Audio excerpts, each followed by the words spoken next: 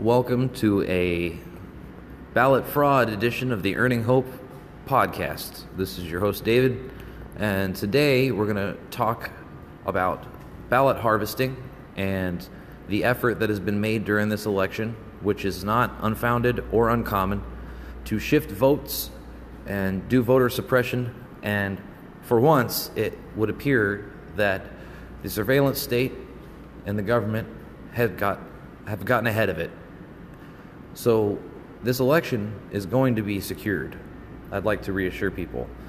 We will end up with a fair election, but nobody's going to be happy because the level of foolery that has been taking place during this election is on a scale that has not happened in the past. They had over 500,000 votes, or 500,000 votes thrown out in the last election. And that was infuriating to a lot of people. And in this election, they had record numbers of ballots, mail-in ballots, requested in places like nursing homes. Now, I got a call prior to the election from a phone bank operator, somebody who was calling on the behalf of the Biden campaign. And this person was elderly. And I had a great conversation with him. He was a sweet old fella. He didn't have anything bad to say. He reminded me of my grandpa. He was a sweet old guy. But somebody had filled his head with concerns that do not affect him as a voter. And he was, bless his heart, campaigning for the candidate that he wanted to vote for. But he was talking to me about his biggest concern being deep fakes. So I gently introduced him to the idea that the election itself is at more risk from basic hacking, and that our government right now has been manipulated by private interests to what appears to be try and break even a tie in which they can nominate their preferred candidate for president and vice president through the Congress and the Senate. Which means that there was probably a colluded effort and a lot of lobbying money spent and a lot of hands shaken in the background to usurp the Constitution and override this election. Fortunately, there are people that thought this up because for at least 5 or 6 years they've been having an event called DEF CON, in which people do white hat hacking and investigation into this sort of stuff. And in one of the events that they have is called the Election Village, in which they research every single voting machine that's used to count or tabulate votes and suss out every single potential hack, whether that be a physical hack or an attack on the machine or a software attack or a manipulation of the machine that can be detectable or undetectable but is there nonetheless. Well, they've got a laundry list of these things, and if you know anything about our government, if that's public information, you can imagine that there is a bunch of things we don't know about this election, and we don't know about those machines. I'm just a journalist outside the military and have not been in the military for years, a decade. But before I was in the military, I used to fix and service computer systems as one of my jobs. I have loaded hundreds, probably thousands of computers with Windows operating software.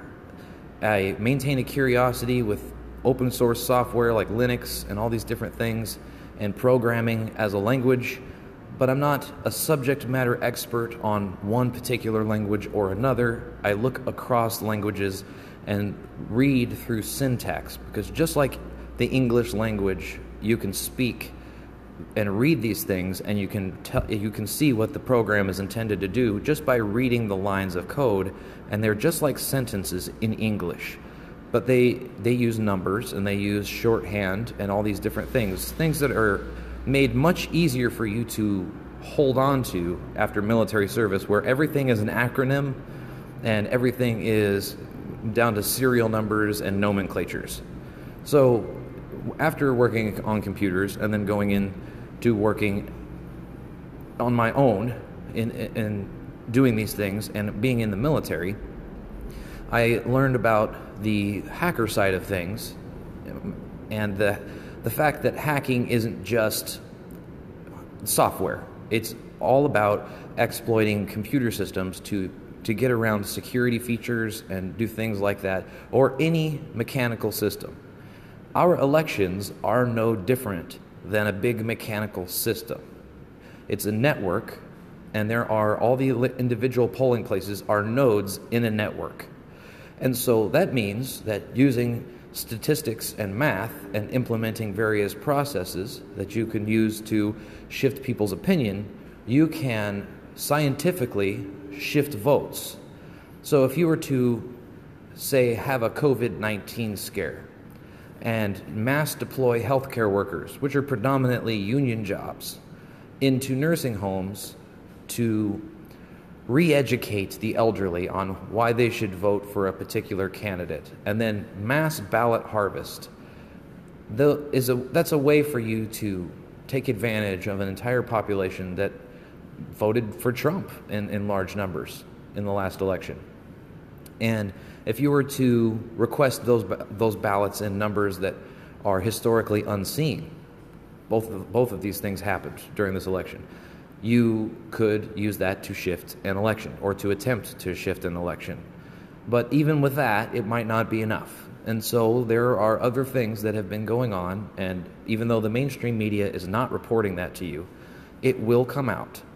It's being federally investigated, I guarantee it, and any attempt to file lawsuits from the other party will allow for discovery because we want the truth.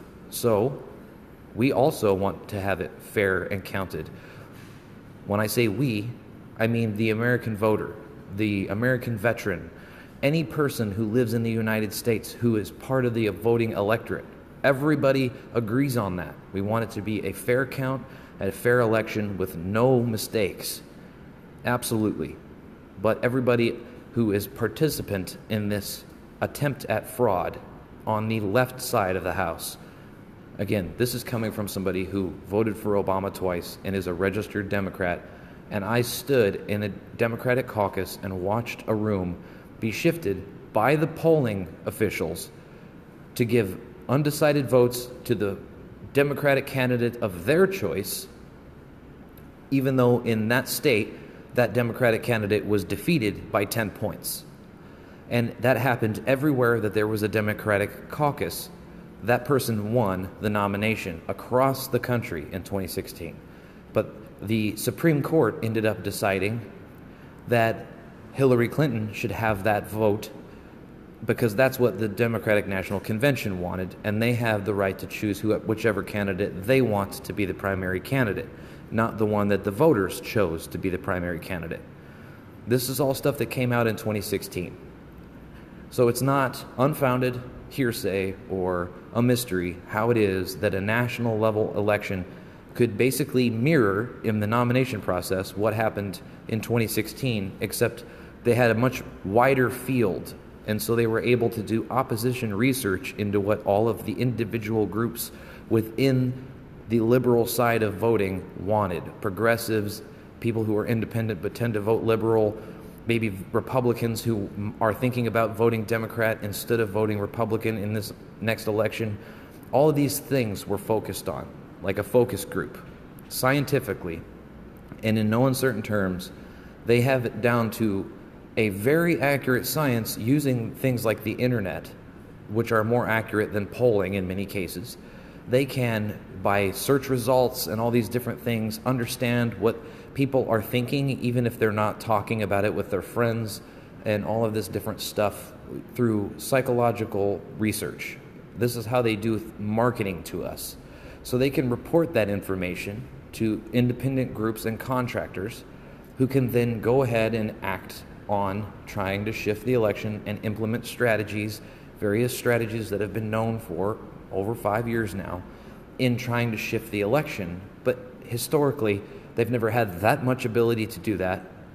Thank God they got ahead of it. And so any of those things that went on are most likely going to be busted and caught. I would wager that we see scams that we have not seen in elections before in this election come out. Whether or not that will shift the vote, I have no idea. It's irrelevant to me. The threat to the Constitution And the threat to the American voting population not having their right to choose a candidate is the primary concern that I have.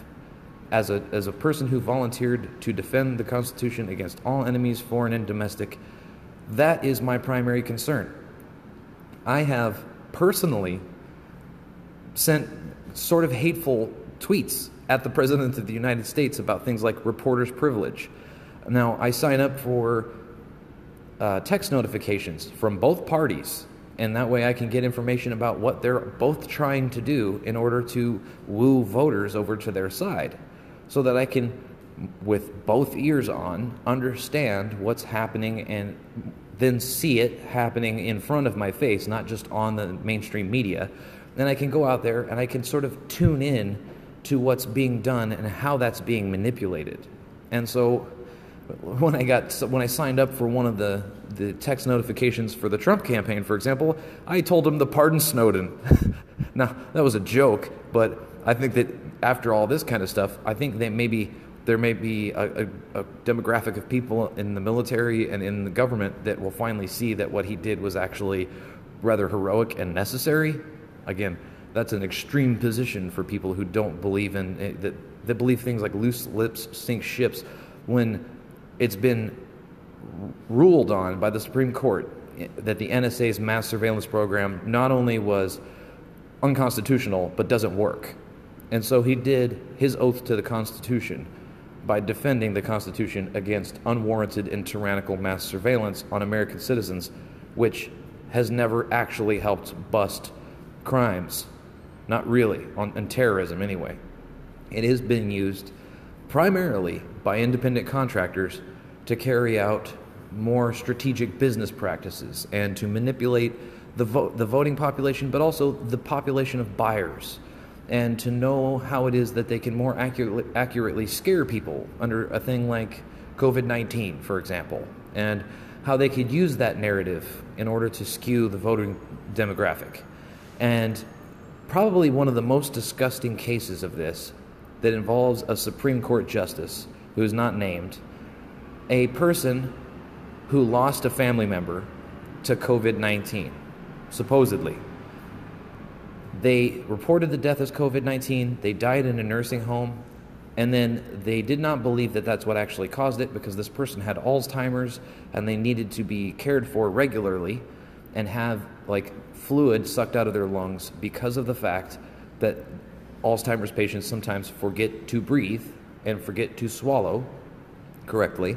The neglect in care from this patient is actually what killed them, not COVID-19. But it was marked down as a COVID-19 death. That was a Supreme Court judge or justice that had that happen in their own family. So these aren't unfounded hearsay that those things are happening. It's happened to people who are in the highest courts in our government. So it's definitely a problem. And in those same nursing homes during this election, they requested more voter ballots than any other time in election history, so that they could do ballot harvesting for these same people who are being neglected in nursing homes where COVID-19 is running through them and taking people out according to the numbers and what's being reported in the mainstream media, so that they could take advantage of this situation to shift an election. If that doesn't hit you right in the face with how disgusting that is, and why it is so important that this actually be addressed and taken seriously, if you're a Democrat who heard me say that just now and it doesn't make you feel sick to your stomach, you need to check your values, because those are our elders. There's an African proverb that states, whenever an elder dies, a library burns down. Okay? That's absolutely foundationally true in every society on the planet. We lose so much from our elders in our society, and to have them be scared into voting one way or the other and not vote their values because of things that are being used in the same way they used the threat of nuclear weapons in the 1950s to scare people to hide under their desks and all these different things during the Cold War. These same psychological tactics were used on your grandparents in order to scare up votes for Joe Biden. It's disgusting. It's absolutely disgusting. Now, I'm not going to get into the debate about whether or not that's a real thing or not, but I do know this about COVID-19. It is a military operation that was going on called Dark Winter once upon a time. They studied this in the case shit situations where they looked at what would happen if we had a global pandemic. They've done that a couple times over the last 5 years. And so our current response to this is what was supposed to happen, but it's being manipulated and abused by private interests and by people in the government for political reasons. And that has led to probably one of the biggest voter fraud scandals we'll see in American voting history, next to things like the 1930s when they stole the Democratic nomination from Wallace under FDR. And this is things that are way back. They basically implemented every strategy that's ever been used to steal an election and to shift an election, all the dirtiest tactics you've ever heard of in this election, to take out this person that they absolutely hate, this orange demon human that they've decided is the representation of all the evils in our society. And he's kind of playing a part. He's actually playing a character, mostly. And there's other people in American history, in pop culture, that have looked, acted, and talked exactly like him. There's Morton Downey Jr., okay? There's a lot of them are comedians, people that acted this way, this brash way. I mean, Sam Kinison, all these different kinds of characters. They're purposely antagonistic. It's the jester who gets up there to have Rotten Tomatoes thrown at them on purpose. And so whatever it is that the issue is that's going to create vitriol, I don't agree with this process necessarily, but it is a good way to expose weaknesses in a society and to maybe force an intellectual argument where one would not have been had before, where people might have just ignored a situation. And so the next videos that you're going to listen to are covering all the things that I just talked about in this first 20 minutes of this podcast. And these are people that are, there's a tech guy at the end talking about how the ballots are shifted and reading it from an NPR article. There is Tulsi Gabbard talking about before this election how they were trying to pass legislation specifically to eliminate the voter harvesting process being corrupted because there are not rules against manipulating this in other states. A couple states have already passed laws to keep this from happening in a negative way, but not every state has that. And so these situations can be used against not just the elderly, but they can be used against minorities, they can be used against people who in poor communities in order to discard votes, in order to purge the election system by either party. And so in this case, the demand for a fair count and an equal count being an equal precedent being given to everybody's ballot is legitimate, coming from both sides. The problem is there are people who, some of them may have taken it upon themselves to try and shift the vote, and some of them may have been acting for money.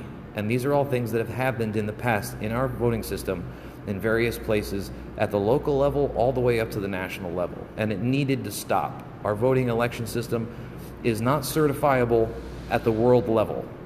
We are the laughingstock of the developed world with our voting system. And this was always going to be coming to a head at some point. It's not a surprise that it happened under what some people consider the most infuriating president in American history, even though arguably he's mainly a comedian, even if he says things you don't like. And he actually has been doing things like getting soldiers out of the war zone, drawing us down out of conflicts in the Middle East that were illegal, that we shouldn't have been in the first place. Nobody ever talks about that. Why? Because you don't actually care about that. And so what you don't understand is how those are done for profit, and how the same people that do wars for profit are the same people who want to shift the election and manipulate and rig it. And so essentially, just like Venezuela and Bolivia, a group of people decided they were going to try and coup the American election system this cycle because Trump was a threat to them being able to go into war in Syria, for example. So here's some more information about that.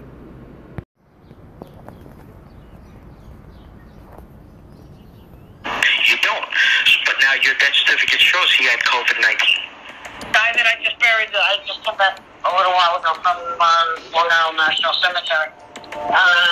When they called me from the nursing home, they said, did Raymond have COVID-19? He said, well, no, it was variant to drive, but we're assuming they all have it. And my mom, I used to assume that when I wanted to go in the hospital, she had no answer. I can't answer you, she said. They put down on Raymond's death certificate, he didn't have COVID-19. Wow. Oh my, who's this woman? I was at a nursing home in Dutchess County. Wow. And they're just assuming just because... Because a couple of people had it, so everybody has it now. I just wonder what the point of that is. I know, but, you know, there's no way to prove it because we just put it down, and the person was not autopsied. You don't know. I had one that was autopsied because the sister was furious. And apparently, and I don't know who the Supreme Court Justice is, but the Supreme Court Justice was related to this family. And she says, I know my sister didn't die of COVID-19. She said she had Alzheimer's, and they didn't suction her. You have to suction because they forget how to swallow. And right away they put down COVID-19 on her death certificate, and the Supreme Court Justice, whoever it is, contacted the hospital. They did an independent autopsy, bingo, no COVID-19. Okay, so this is a case where someone was said to have had it, and then afterwards they checked, no COVID-19. Because the sister refused to believe that her sister had COVID-19, and like I said, she was the one who said to me, she says, well, my cousin is, Chief Justice of the Supreme Court, and I'm going to contact, and we're going to get an autopsy, and you do what you got to do, you know. And she did what she has to do, and sure enough, I called her, and I said, the doctor signed the death certificate, did the autopsy, no COVID-19. So this guy made like a special call for the autopsy. Chief Supreme Court Justice guy. Wow. Basically, every scenario that comes across our desk now has COVID on it. Even if people aren't tested, if they have a cough, if they have a flu symptom, it's basically considered COVID. Wisconsin had many cases of voter fraud and suppression happening within nursing homes in the 2012 election. Here's a newscast covering that here. Nursing homes in Wisconsin seem to have been a hotbed of voting irregularities during the November election. Election observers spoke about what they had witnessed at the Government Accountability Board's December meeting on Tuesday. 6 residents wanted to vote in their rooms. One SVD went with the facility employee to the room, but the SVD was not allowed to enter the room, and the employee assisted the residents in filling out the ballot, which was in violation of Wisconsin Statute 6.875-6-C-1. An aide came out and handed these SVDs several ballots and said, I watched these people vote and I signed my name. And I said to the SVDs after she left, because they were complaining about another observer that had confronted them. And so after she left, I said, is this something that you can do? Is this legal according to Wisconsin statutes and according to GIB rules? And he assured me that it was. Well, it's not. It's not legal according to the statutes, nor according to your rules. The concerns about the process, however, remain. They are inconsistent training, lack of ballot security, concerns about non-eligible assisters, lack of adequate notice of the voting for both family members and observers, lack of a uniform method when presenting a ballot to voters who require the ballot to be read to them, and a real lack of privacy for these voters. Back in October, the McIver News Service reported how Patty Longston told her mother's nursing home not to worry about getting an absentee ballot. It had already been taken care of. The nursing home got her mother a ballot anyway. On Tuesday, Longston told her story to the GAB. So I asked to go to the director's office. We sat down and discussed the situation, and I mentioned to them that the problem is my mom was already registered to vote. I had taken her to the city hall to vote, and how were they able to register her to vote again? Her response was that upon receiving the note, she went to the city hall, filled out the paperwork with the deputy clerk, and registered my mom to vote, and an absentee ballot was issued. This was the first time the GAB was hearing about many of these issues. You report this to the local law enforcement? Local law enforcement? Correct. No, I wasn't aware I was supposed to. Did you file a complaint on this with us? I did not, because I knew I was coming here today and I would have papers. Okay. Did you file anything with the Milwaukee Election Commission? I did not. Okay.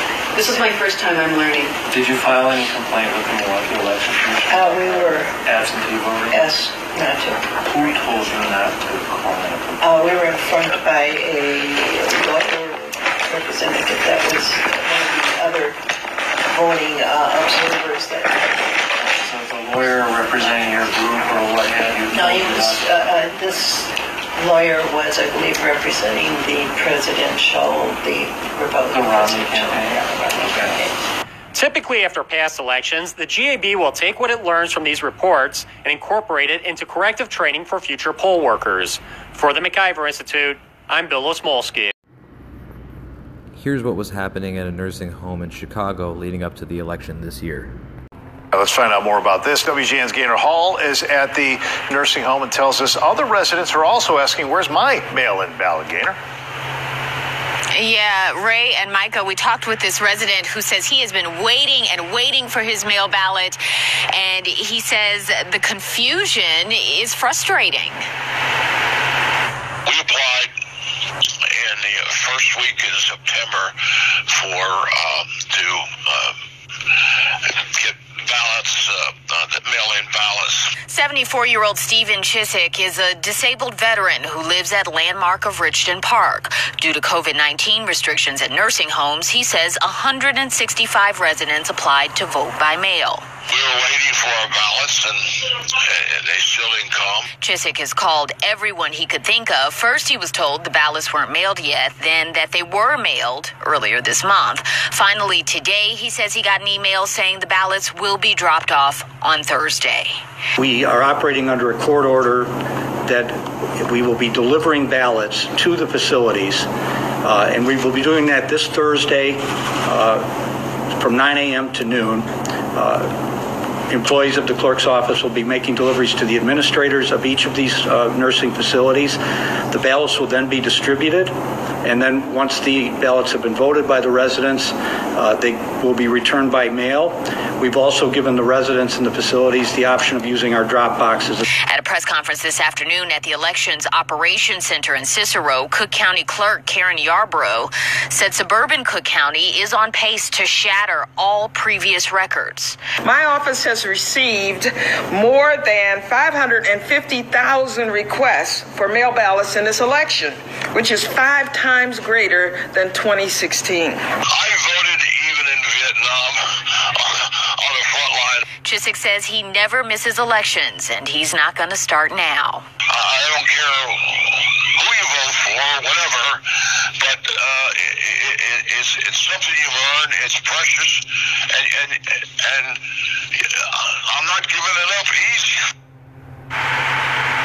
So again, county officials promising those ballots will be delivered on Thursday. Chiswick says once that happens, a nursing home director will be able to deliver the completed ballots to one of the county's secure drop box locations. Reporting live tonight from Richton Park, Gaynor Hall, WGN News. Here's Tulsi Gabbard talking about legislation they were trying to pass prior to the election to try and avoid this incident with ballot harvesting and voter suppression. Hey everybody, we're getting closer and closer to election day now, and it is critical to remember that the strength of our democracy lies in the integrity of our elections, that every one of us has to have faith that our vote will count. But right now, there are still many states in our country that allow for something called ballot harvesting. This is a system that allows for third parties to collect and deliver ballots for other people, potentially large numbers of people.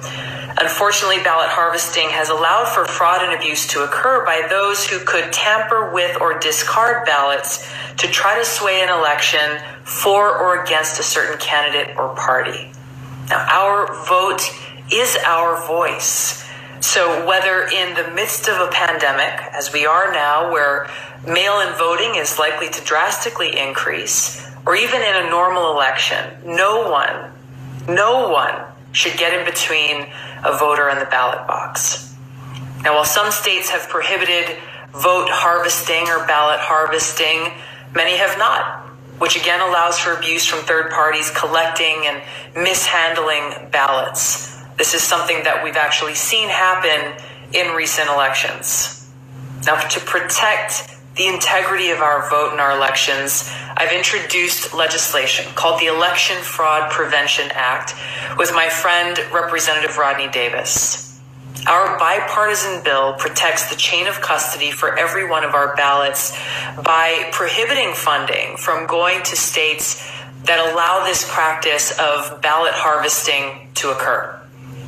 This bill will actually encourage states to stop this practice that's ripe for fraud and that poses a serious threat to the integrity of our elections. And we urge our leaders in Congress to take up this legislation quickly to support and ensure the integrity of our elections.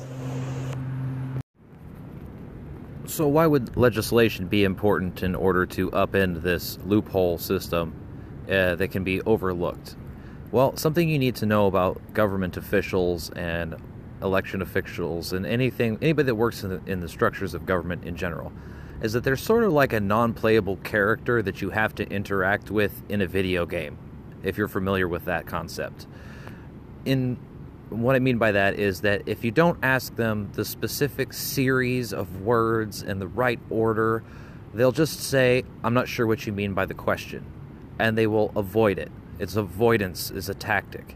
And so they're all studied in this. They have scripted responses and all these different things that adhere to legislation in such a tightly fit way that there is no way for them to function without that. They are basically just cogs in the machine, and that's both a defensive tactic and an offensive weapon in the case of election season. So with that in mind, here's a segment with Eli the Computer Guy, a technology commentator on whether or not ballot harvesting actually is an issue during this election. You know, one of the biggest problems with Trump derangement syndrome is every once in a while he actually has a point. Now, the reasons he gives may be a bit of horse crap, but he might actually have a point. But the problem is when you're in the throes of Trump derangement syndrome, you just can't ever give him an inch. So you've got to say anything that he's saying is completely and utterly wrong. Not only is it completely and utterly wrong, but it is so stupid. It is so moronic. It is so pathetically banal that it should not come out of a president's mouth. And then the problem that you get into is, again, maybe if he has a point, possibly for the wrong reasons, you've just put yourself into a situation where you've kind of painted yourself into a corner. So yeah, this is interesting. Hey, guess what? There might be problems with mail-in ballots. It's true. So we've been hearing this for a little bit now. Where basically with COVID, with coronavirus, a lot of states are pushing for basically getting everybody to vote with mail-in ballots. Why have everybody come physically to one location, have to worry about people getting infected, the whole 9 yards, when they can just do mail-in ballots? Now, Trump has come out and he said mail-in ballots, if there's mail-in ballots, there's going to be fraud to a degree we've never seen before. sure dead people are going to be voting, illegal immigrants are going to be voting, the whole 9 yards. And he's really emphasized that whole thing. And so, of course, the Democrats and their epileptic, derangement syndrome fever or whatever, basically have screamed, and they said, this is ridiculous. Mail-in ballots are fine. It'll be okay. There are no problems. This is just Trump trying to do something stupid with the election. The problem is, there might be some issues with mail-in ballots. There might be some significant issues with mail-in ballots, and those significant issues may actually hit the Democrats harder than they hit the Republicans, and the Democrats have basically painted themselves into an argumentative corner, which I think is kind of interesting. So we're going to go to a right-wing rag. I know a lot of times when I show you web zines, when I'm doing these videos, I try to stay as fair and balanced as possible. But every once in a while, to get the really good information, I've got to go really right wing, like all the way, almost up to the Daily Stormer. And I have to say, today, as far as right wing mags go, we are going right up to the edge of the Daily Stormer. That's right. We are going to be looking at NPR, National Public Radio, brought to you by granola and toilet paper that is so scratchy you never actually want to use it. This is actually coming from NPR. This is hilarious. And this, again, August 22nd, 2020. So this is not some, 10-year-old thing that I'm taking out of context. More than 550,000 primary absentee ballots rejected in 2020, far outpacing 2016. An extraordinarily high number of ballots, more than 550,000, have been rejected in this year's presidential primaries, according to a new analysis by NPR. That's far more than 318,000 ballots rejected in the 2016 general election, and has raised alarms about what might happen in November when tens of millions of more voters are expected to cast their ballots by mail, many of them for the first time. Oh my God. Are you saying that there might be problems with mail-in ballots? They give a breakdown here. So total rejected. So Arizona is not too bad, 2,500. Arkansas, really good, 383. Look at this. California, 102,000 ballots were rejected. Kentucky at 32,000 ballots. Maryland, my home state, at 35,000 ballots rejected. New Jersey at 34. New York State had 84,000. Pennsylvania 37. Washington State had 95,000. Wisconsin down at 23,000. So these are the number of ballots that were rejected. So to again be clear, these are people that fill out their ballots. They send their ballots off to the Election Commission, and the Election Commission goes, They did that to 550,000 ballots. 550,000 American voters had their votes literally thrown in the trash for mail-in ballots. It's just funny sometimes. Here's the problem. This is the thing. Like with the Democrats, right? It's okay to argue against Trump. It's okay to push back on Trump. It's okay to say Trump is a dummy-dumb every once in a while.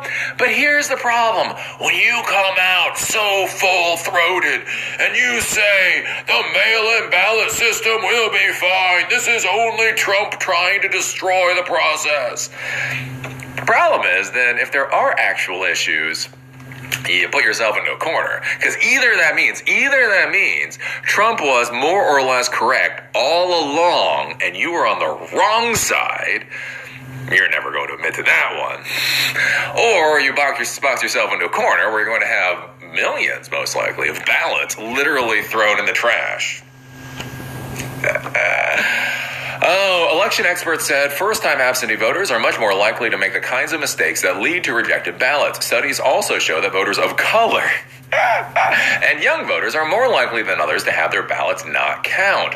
Most absentee or mail-in ballots are rejected because required signatures are missing or don't match the one on record, or because a ballot arrives too late. And again, that's an interesting thing, thinking about your signature on record. I had a problem with this. So my wife and we went to Thailand back in 2016. And one of the weird things was I had these old American Express traveler's checks. old-fashioned type of technology. I had like about $1,000 in these. So one of the trips I did Europe 20 years ago or whatever. And so before a lot of the tech that we use is as prominent as it was, traveler's checks was a useful thing. So I had these traveler's checks.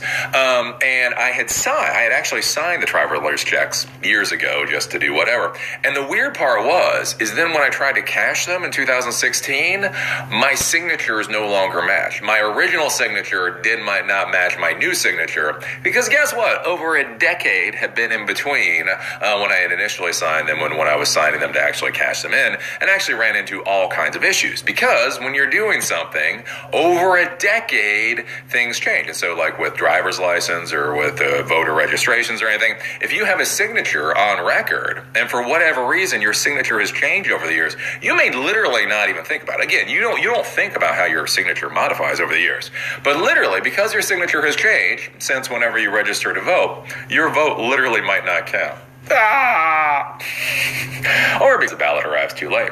Quote, if something goes wrong with any of this, that's a problem writ large, but it's also going to be one that hits some populations of the United States a bit harder than others, potentially disenfranchising different groups of folks at higher rates. Griffin said so far about a quarter of those who voted in person in the last election say they plan to vote by mail this November. The same is true for those who have never voted before and will be casting their first ballots in this year's election.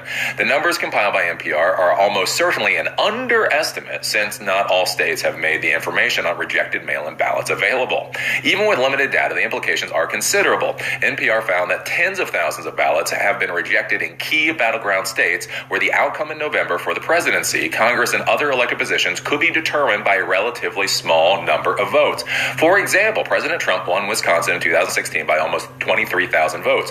More than 23,000 absentee ballots were rejected in the state's presidential primary in April. More than 37,000 primary ballots were also rejected in June in Pennsylvania, a state Trump won by just over 44,000 votes. The numbers are also significant. This is the best part. The numbers are also significant because of large partisan differences in how Americans plan to vote this fall. Democrats have expressed more interest than Republicans in voting by mail, 47% to 28% of the Democracy Fund survey. 48% of those who intend to vote for Joe Biden say they will use mail-in ballots compared with 23% of Trump supporters. Let's see here. For their part, Democrats are pushing widespread mail-in voting, but are also concerned that many of their voters' ballots could be rejected if the rules aren't relaxed. They're in court in more than half the states fighting to extend mail-in ballot deadlines and waive witness and notary requirements. Curious. They also want voters to be given the opportunity to fix errors before their ballots are rejected. And so this is where we're at. This is where we're at. Sometimes you gotta go on the deep web, man. Sometimes you gotta go in the dark net. You gotta find those dirty, nasty people that write for those horrible right-wing publications like NPR.com or NPR.org to really try to understand what's going on in our world. But basically, this is just a very curious thing where if you look at the standard process, what we find out is the process that we've been using isn't actually that good. I think that's one of the funny things. Like, again, there's this idea in people's minds that things just work, right? Things just work. It's magical. Of course everybody should use mail-in ballots, because mail-in ballots work.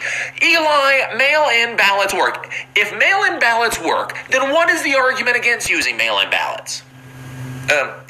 My question, do we know that they work? We assume that they work, but literally, think about it for a second. If we're talking about absentee ballots, and we're talking about a normal year's absentee ballots, you can probably throw away all of that year's absentee ballots and still come out with a pretty fair election.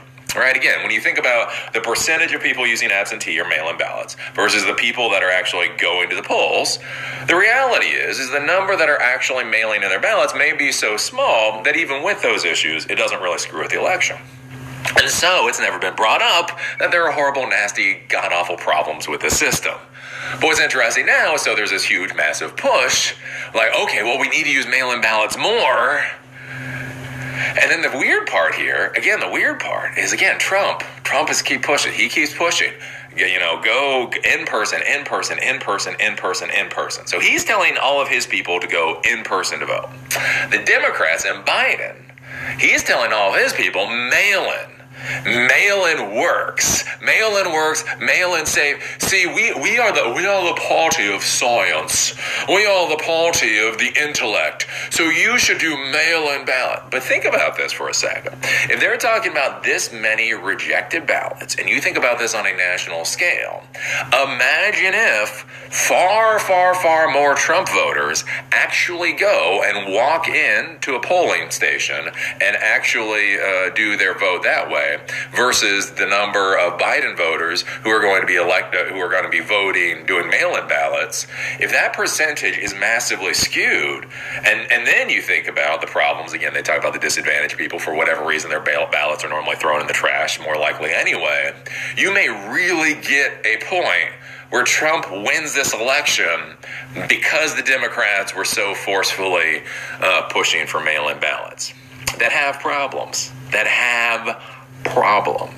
This is why I always argue for systems. Again, a lot of people get mad at me because I don't argue for morals, I don't argue for ethics, I don't argue for one side or the other. This is why I always argue for systems. If you create a good system will carry you through. Again, from that old military, paramilitary stuff, trust your equipment, trust your equipment, trust your equipment, trust your equipment, right? Basically, if you don't trust your equipment, then when you're in training or when you have downtime, get your equipment in order so that you do trust your equipment when you need to, right? It is very important. Trust the process, trust your equipment, trust all of those things. Those things will carry you through the day. If you have garbage equipment, if you have a garbage process, it doesn't matter what side of history you're on. It doesn't matter what your morals or ethics are. Things can go sideways really quick. So I thought this was curious. Again, I'm not one of those people that's been a huge fan of Trump, talking about all of the fictitious votes or whatever. There's a million illegal votes or whatever. I'm not one of the people that actually is on that bandwagon. And so I was surprised when I saw this, when this came across the table, that NPR is talking about the last primary that just happened, 550,000 ballots thrown in the trash. You really got to think about what will happen with this election, and is that enough to actually throw the election? And then what the hell happens? Holy crap. You thought people were pissed before. Because Trump won the Electoral College without winning the popular vote. Again, that's its thing. I will remind people, Hillary Clinton went home. If Hillary Clinton had wanted to argue, if she had wanted to fight, I would have been for that. She didn't. To be clear, she packed her crap up, went home, and then about a year later started writing all this nasty stuff, right? So if you imagine how people lost their mind when he did win the Electoral College, even though he didn't win the popular vote, what would happen this year if he won the election simply because the process was so utterly flawed? And what if a majority of that process being flawed was literally what the Democrats were pushing for? Can you imagine that for a second? Again, imagine the diehard, the true blue Democrat or whatever, the social believer, right? And basically the Democratic Party pushes these people towards a flawed system. Because they use that flawed system, Trump gets elected again. What's interesting about that is the people are not going to be happy about Trump. Let's be clear. They're not going to be happy about Trump. But who are they going to be even more pissed off at? Who are they going to be even more pissed off? If you voted and you find out yours and everybody your votes went in the trash can because the system was so bad, and the people that were supposed to be supporting you pushed you towards that system, there's going to be a massive amount of hate towards those people. Again, it may not be the Republican Party that people should be concerned about. Again, it's kind of funny. I think that's one of the funny things, looking at politics. For years now, it's the Republican Party's got to do this. The Republican Party's got to do that. The Republican Party keeps muddling along. The Republican Party keeps doing what it's doing. The weird part is it seems like the Democrats are literally digging their own grave. At the same time, they're what the Republicans need to do. It's you guys have many more problems inside your house. If you were looking at a cohesive party I mean, it makes good news, right? It makes good news. It's good for CNN when there are the, Republicans against Trump, Republicans for Biden, right? That makes good news. But if you really look at it, it seems like the Republicans are a far more cohesive party. And again, with the Republicans, there's a lot of people that hate Trump, but Trump's not really a Republican. Let's be completely clear here. Trump is not really a Republican. So when you have Republicans against Trump, it's not Republicans against the Republicans. It's Republicans literally against Trump. Right? But if you look at the other side, if you look at the Democrats, you have a lot of Democrats that are basically against Democrats. You look at the AOCs, you look at the Bidens, you look at so many people that are up and coming in the Democratic establishment, and it really seems like their biggest enemy is the Democratic establishment. So anyways, I thought that was funny. That's what I do for you. I go into the deepest, darkest sides of the web. I'll go all the way to npr.org to find the info they don't want you to know. So anyways, what do you think about this? What do you think about this asinine situation? What do you think about Trump derangement syndrome? Do you think Trump derangement syndrome is terminal? Well, Trump derangement syndrome killed the Democratic Party. What do you think about all this? What do you think about fighting so hard? What do you think about this when people get so much tunnel vision, they get so fixated on hating somebody that they end up leading their side down a very dangerous and reckless path? So as Eli, the computer guy, lays out for us there are people that are in some states are requesting them to waive the notary public and witness requirements for ballot and ballot counting. And at the same time as we're requesting to certify the election as being legitimate. And they threw out over 500,000 American voters' ballots in the last election. So is there any indication that that might be happening during this election in any of the contested states in such a way as that it might be being nefariously used to rig an election against the American voter, mind you? Not necessarily against Trump, not necessarily against Biden, but against the American voting base so that the Congress and the Senate can choose a president from the Democrats for the Congress, and the Senate choosing a vice president who's a Republican.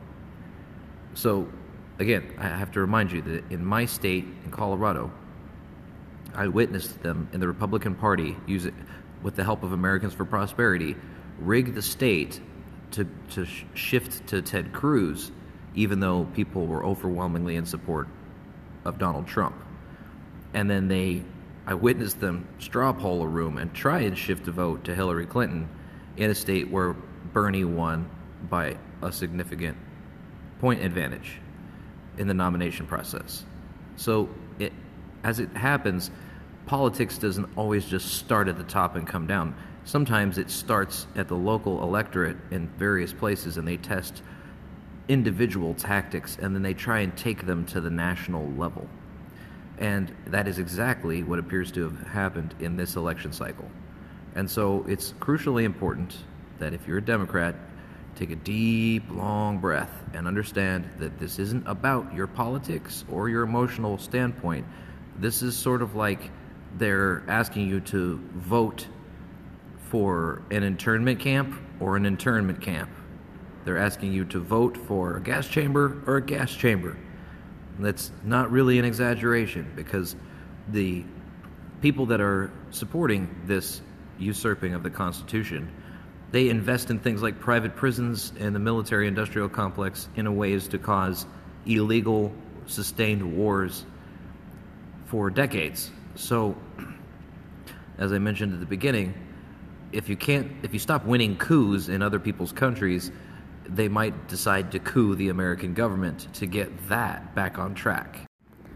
And so it is a crucial thing that this election process be constitutionally adhered to in this election. It is crucially important that everybody take a deep breath and realize that in Pennsylvania, this is happening.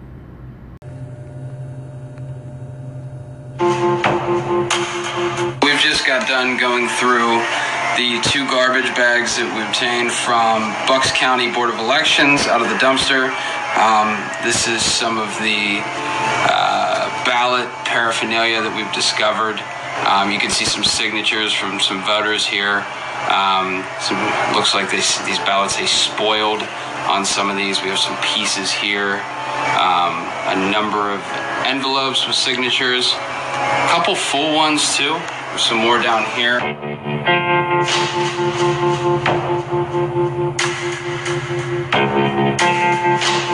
Just to reiterate, this does appear like an official ballot, and the rules were not followed correctly, right? That's what it looks like to me. Fair enough. What reason would someone have to not follow that process? Ignorance, not knowing, not understanding, brand new law.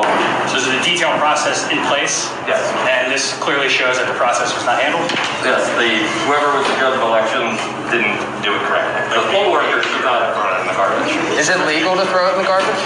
I do not know if it's legal to throw it in the garbage, but it should be sent back to us. And so you can hold on to it for at least 22 months. Where does the spoiled ballot ultimately end up at the end of its life cycle? It will be stored for 2 years, and then it will be shredded.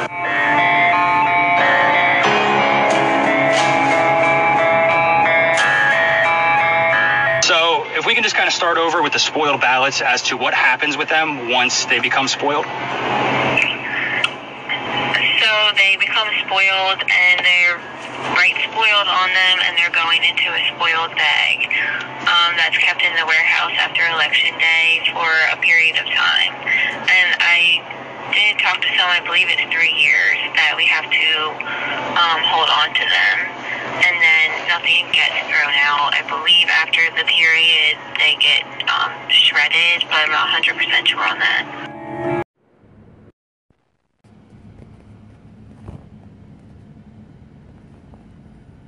My name is Richard Hopkins. I am the postal employee who came out and whistle blew on the Erie, PA Postal Service, postal office. I am right at this very moment looking at an article written by Washington Post. It says that I fabricated the allegations of ballot tampering. I'm here to say that I did not recant my statements. That did not happen. That is not what happened. And you will find out tomorrow. And I would like that the Washington Post recant their wonderful little article that they decided to throw out there, out of random.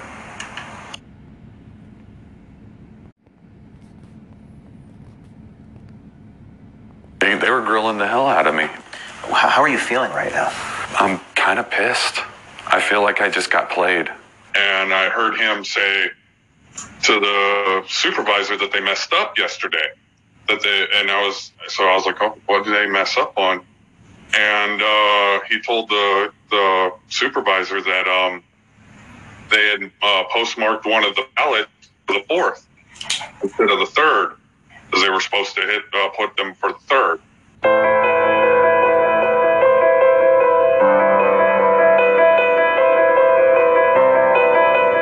And so let me make good on that promise right away. Okay, this storm is getting crazy, right? And it's out of a lot of people's control. And so the reason they called me in is to try to harness that storm, try to reel it back in before it gets really crazy. Okay, I understand. Because we have senators involved. We have the Department of Justice involved. We have Trump's lawyers team starting to hold of me. I'm not. Well, I am actually. I am trying to twist you a little bit, because in that, believe it or not, your mind will kick in. Okay. We like to control our mind, and when we do that, we can convince ourselves of a memory. But when you're under a little bit of stress, which is what I'm doing to you purposely, your mind can be a little bit clearer. And we're going to do a different exercise, too, to make your mind a little bit clearer. Okay? There you go. So, but this is all on purpose. Roger. I am not scaring you, but I am scaring you here. It seems like they were trying to make me distrust y'all. And at the same time, it kind of affected, but at the same time, I was like, no, these guys have had my back since the get-go. So that's why I continued. Do you think these federal agents have your back? At this point, no. Hell Do you no. think these federal agents are really interested in investigating fraud? Honestly, I don't think they are. And in fact, you heard Weisenberg tell a supervisor they were backdating the ballots to make it appear they've been collected on November 3rd. You still stand by that? Yeah. Yes.